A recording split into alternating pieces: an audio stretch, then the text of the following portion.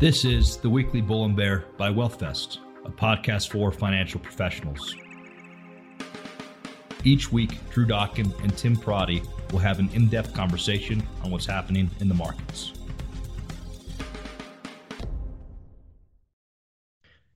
Hello, everybody. Today it is Thursday, February 9th. We're recording right after the State of the Union and after some very strong January jobs numbers. Markets come off its highs a little bit over the last couple days. Still great returns really since Christmas. Strong year to date, of course. Tim, let's open the discussion on what's going on broadly, and then we'll kind of get into these jobs numbers. Yeah.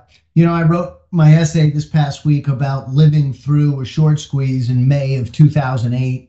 It was 4 months before Lehman Brothers came and the market would absolutely crash. We were well into the bear market, but you have bear market rallies that are vicious, and none of us have a globe to see what's going to happen. And right there and then, you just know you're on the wrong side of it. And this has been a really violent short squeeze, basically since Christmas, as this kind of narrative of the immaculate disinflation has sort of taken hold, and we've gotten these strong job numbers while inflation has come down. And I think the reason why the squeeze has been so vicious is everybody who's been a market observer or an economist for a long time is looking at the same stuff. They're looking at this hugely inverted yield curve. They're looking at leading economic indicators. They're looking at the senior loan officer survey, which was it earlier this week or late last week? I think it was late last week, but came in showing real tightness. So cost of capital is going up. The availability of capital is going up. And then obviously you see, liquidity features, whether it's Fed balance sheet or M2 or whatever. And you look at all those things, and every one of those things tells you should be right on the doorstep of a recession. And then boom, you get 517,000 jobs in the non-farm payrolls, and we're off to the races. And, Tesla has doubled. It's doubled. By the way, as we go into a period of a really weak SAR, of far more competition, I won't get into the fundamentals of Tesla, but they haven't improved. And yet you've seen so many names with a big short base that have actually literally doubled in the past month. Yeah, and people have gotten speculative too, right? Talking about DeFi and Bitcoin and everything, that's even had a rally after SBF, and that's as speculative as it gets in light of everything. You talk about the 2 and 10 year. I just saw a meme not too long ago where it was Tom Cruise and Iceman, the Top Gun scene. And he goes, "I was inverted," and Iceman goes, "Oh, bullshit." And then I feel like a lot of us feel like Iceman right now, just like how long do we put emphasis on the indicator, and what does it mean in terms of a time frame for any kind of correction? Yeah, it's just that there's so many, though. There's getting Tony Dwyer, who I've known for a long time. He was on TV earlier today, and he was just like, and he's got the same thing, right? He's talking about the same. He's a bearish. He's not a perma bear. He's not like a Nouriel Roubini, but he's bearish right now, and he's listing the same things I just listed, like everybody, and it's just it's the confluence of all of those things at the same time that give everybody so much conviction. If you've been around. If you lived through 07, 08, and 09, you just look at it and you're like, all right, affordability or unaffordability is at all-time highs. We've raised interest rates by 300 basis points.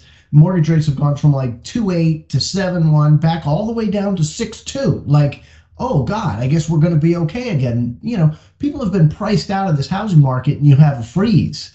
I'm still a big believer. I don't need to go through the whole thing, but Michael Kantrowitz's HOPE acronym, housing, orders, profits, employment, it is playing out. Is it playing out slower than most people thought? Yeah, but it's still playing out, and it's still playing out in the order that it has in previous recessions.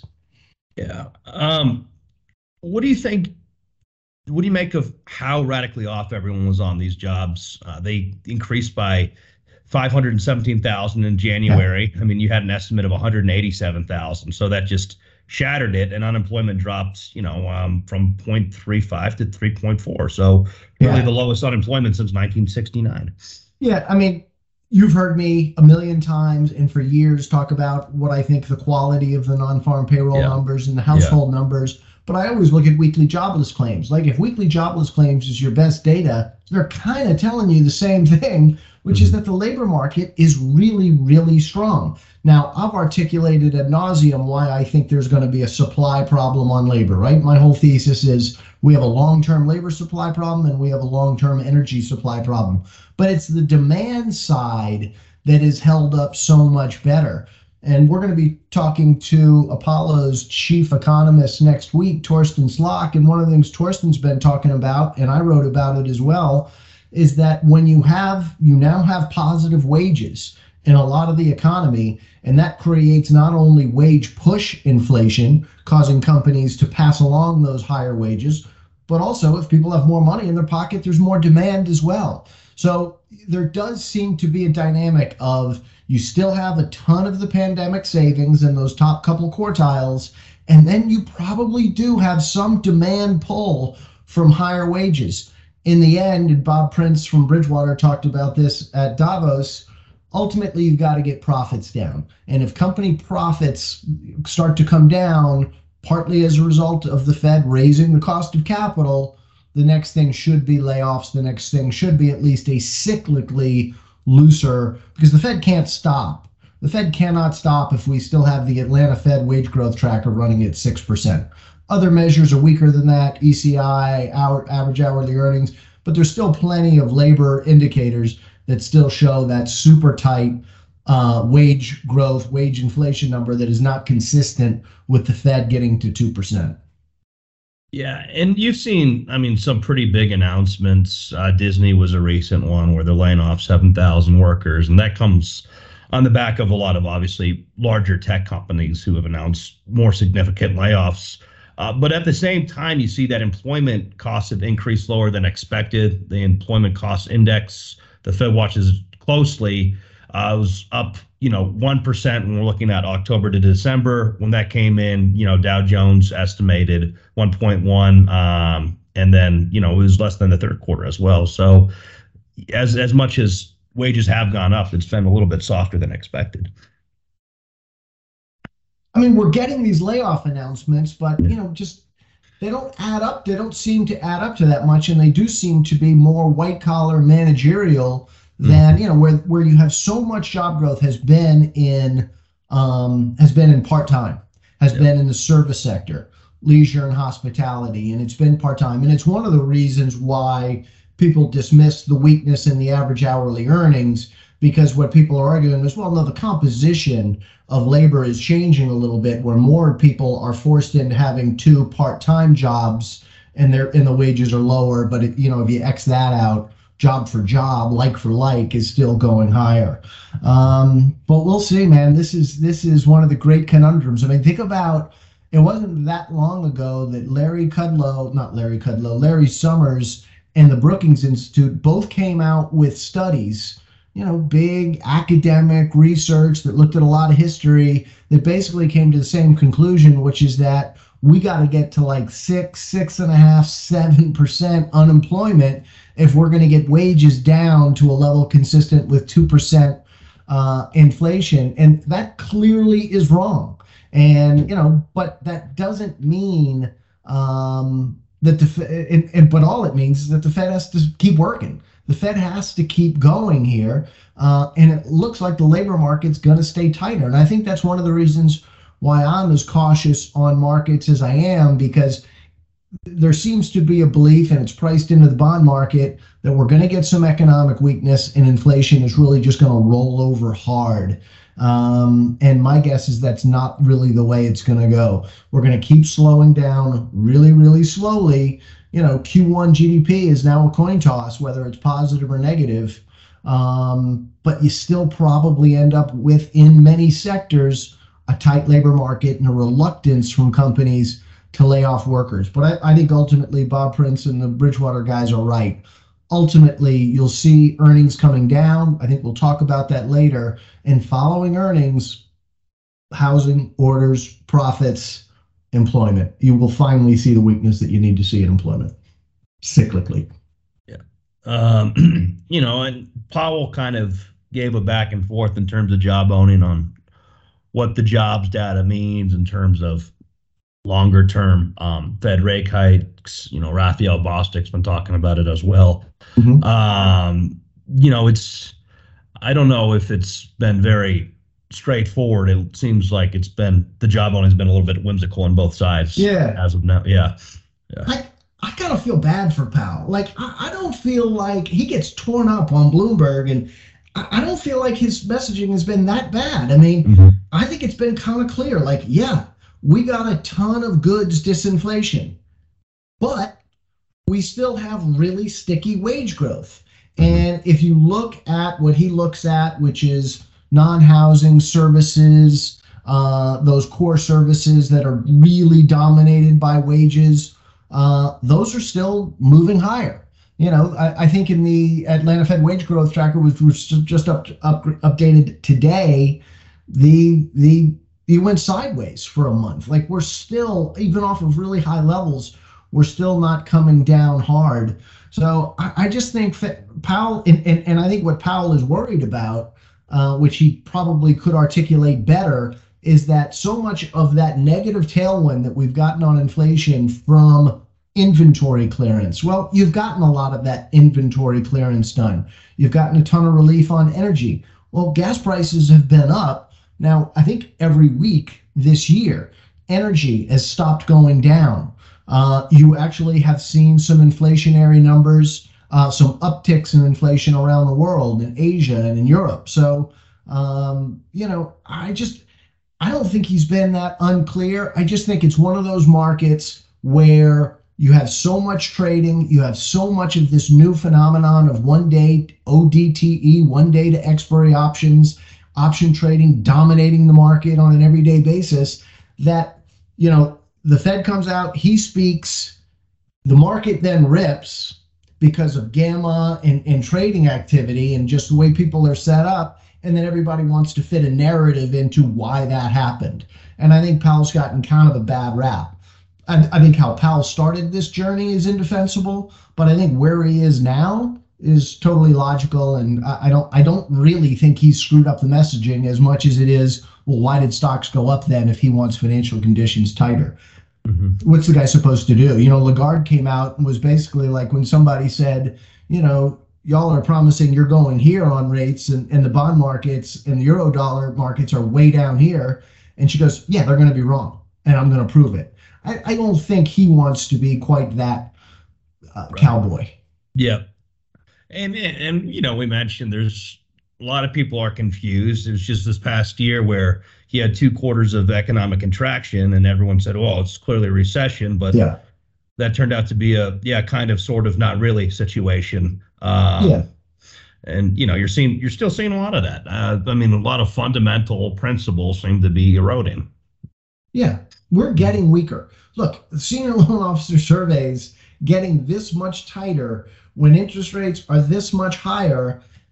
If we don't have a contraction, everybody who's got a degree in economics is going to have to go back and look at what they learned and figure out why this is so much wildly different than what history has told us. And again, it is that agreement on all of these factors that are making so many people bearish. It's not just the perma bears that has generated this squeeze.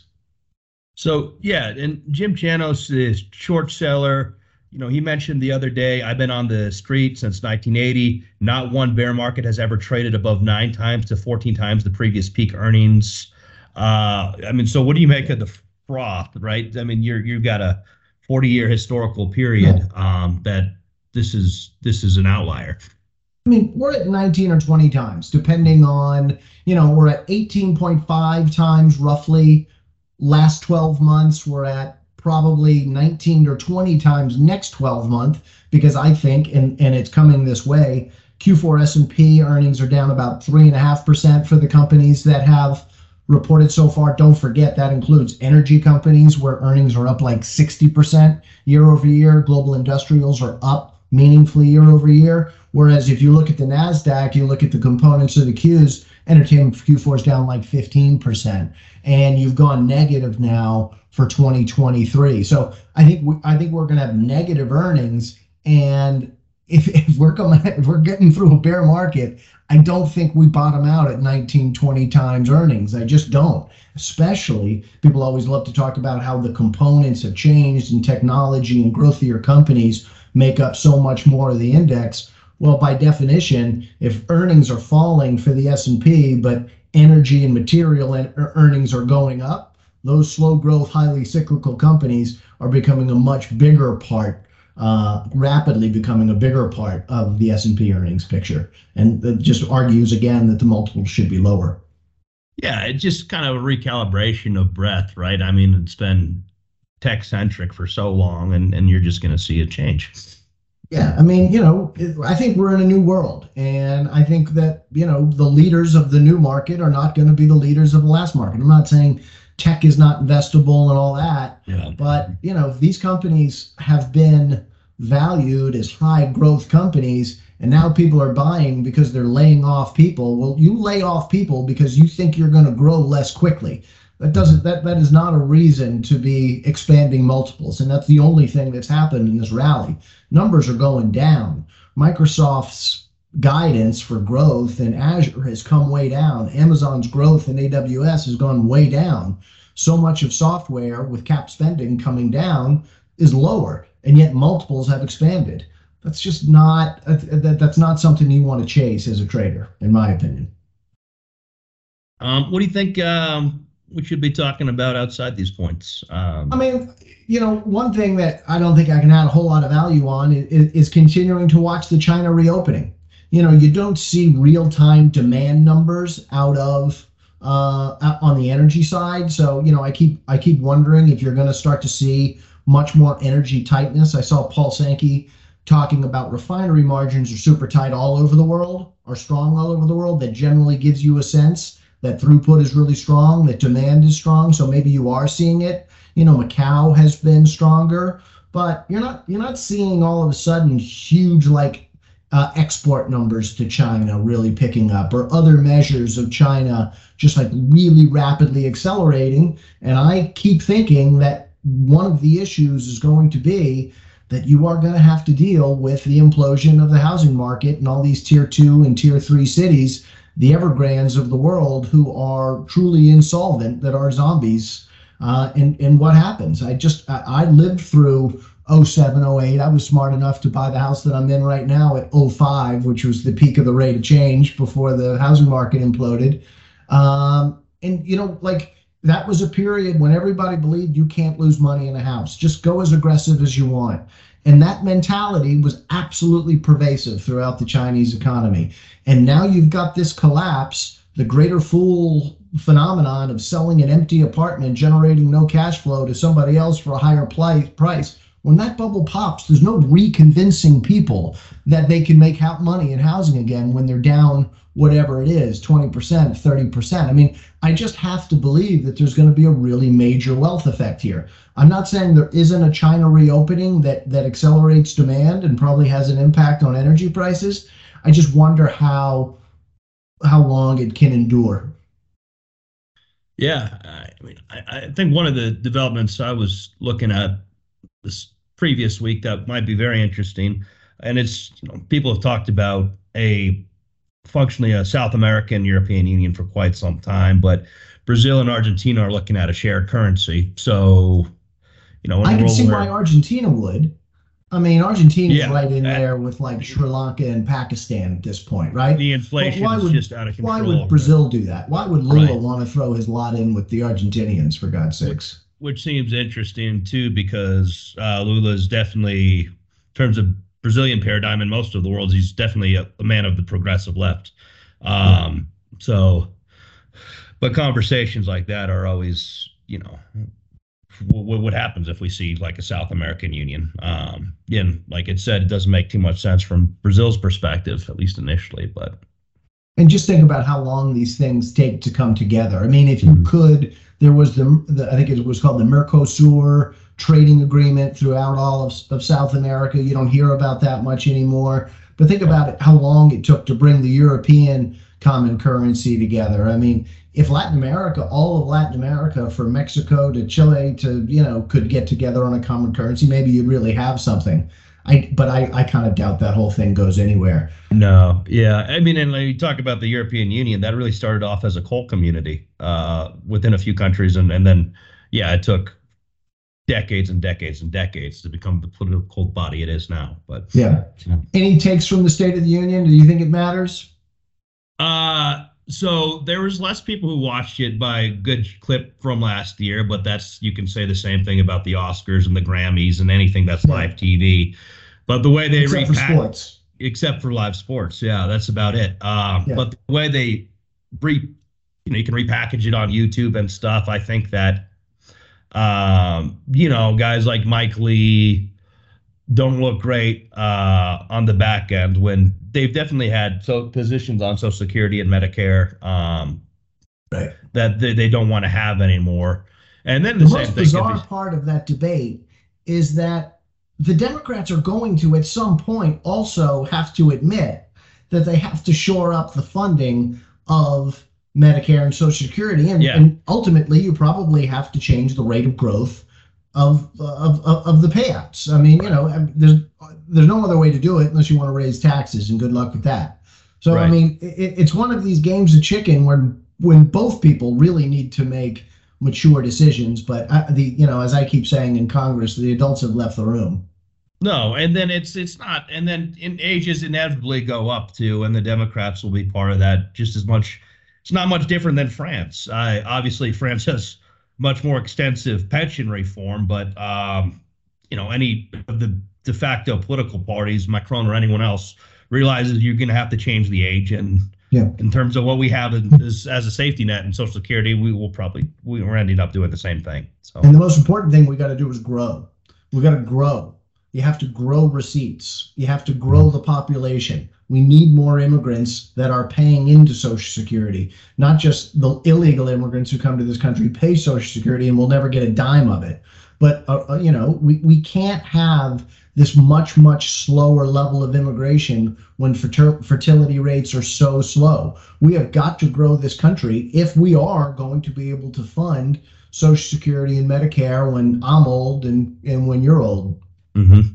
And Western Europe's been able to, for several decades, create a very high quality of living standards with low growth, but those days seem to be ending in terms of pension feasibility. And the U.S. obviously has increased quality of life over the last 30 years in most meaningful metrics. So we're an outlier there, but at the end of the day, do you need GDP to supplant any of this stuff? The stuff that really matters. And it's the same thing for our budget deficits, right? It's the last slide in my deck where I go through the Larry Summers debt doom loop. Like, you better keep the revenue coming because as you get into these structural deficits, ultimately we're going to get to a point where people think about big deficit spending as inflationary.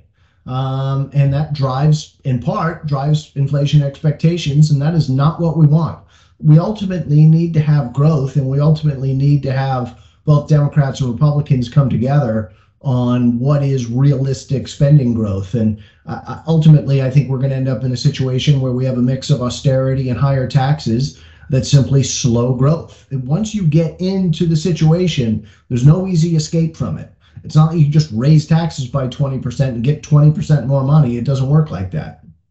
Yeah, and getting back, I guess, the State of the Union is one thing that shocked me is, 10 years ago at a State of the Union and both parties seem to have kind of a country club narrative, and now you're kind of shocked at how populist both parties are acting within the State of the Union. It's like, you guys want to cut safety nets. No, we don't. We like safety nets more than you do.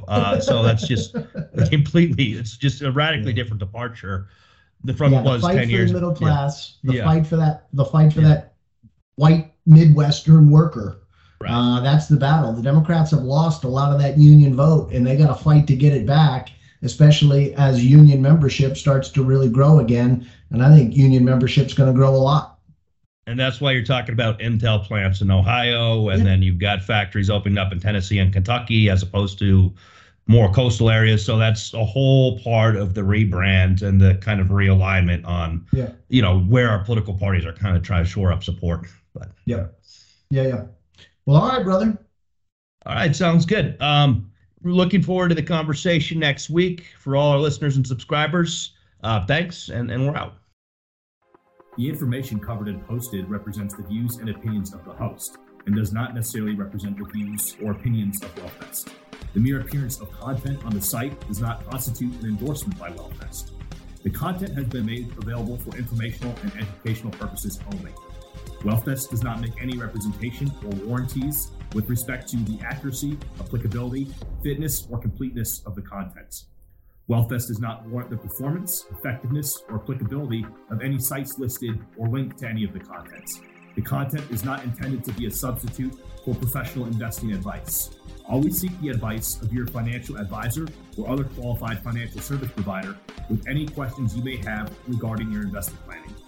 Investment and investing involves risk, including possible loss of principal.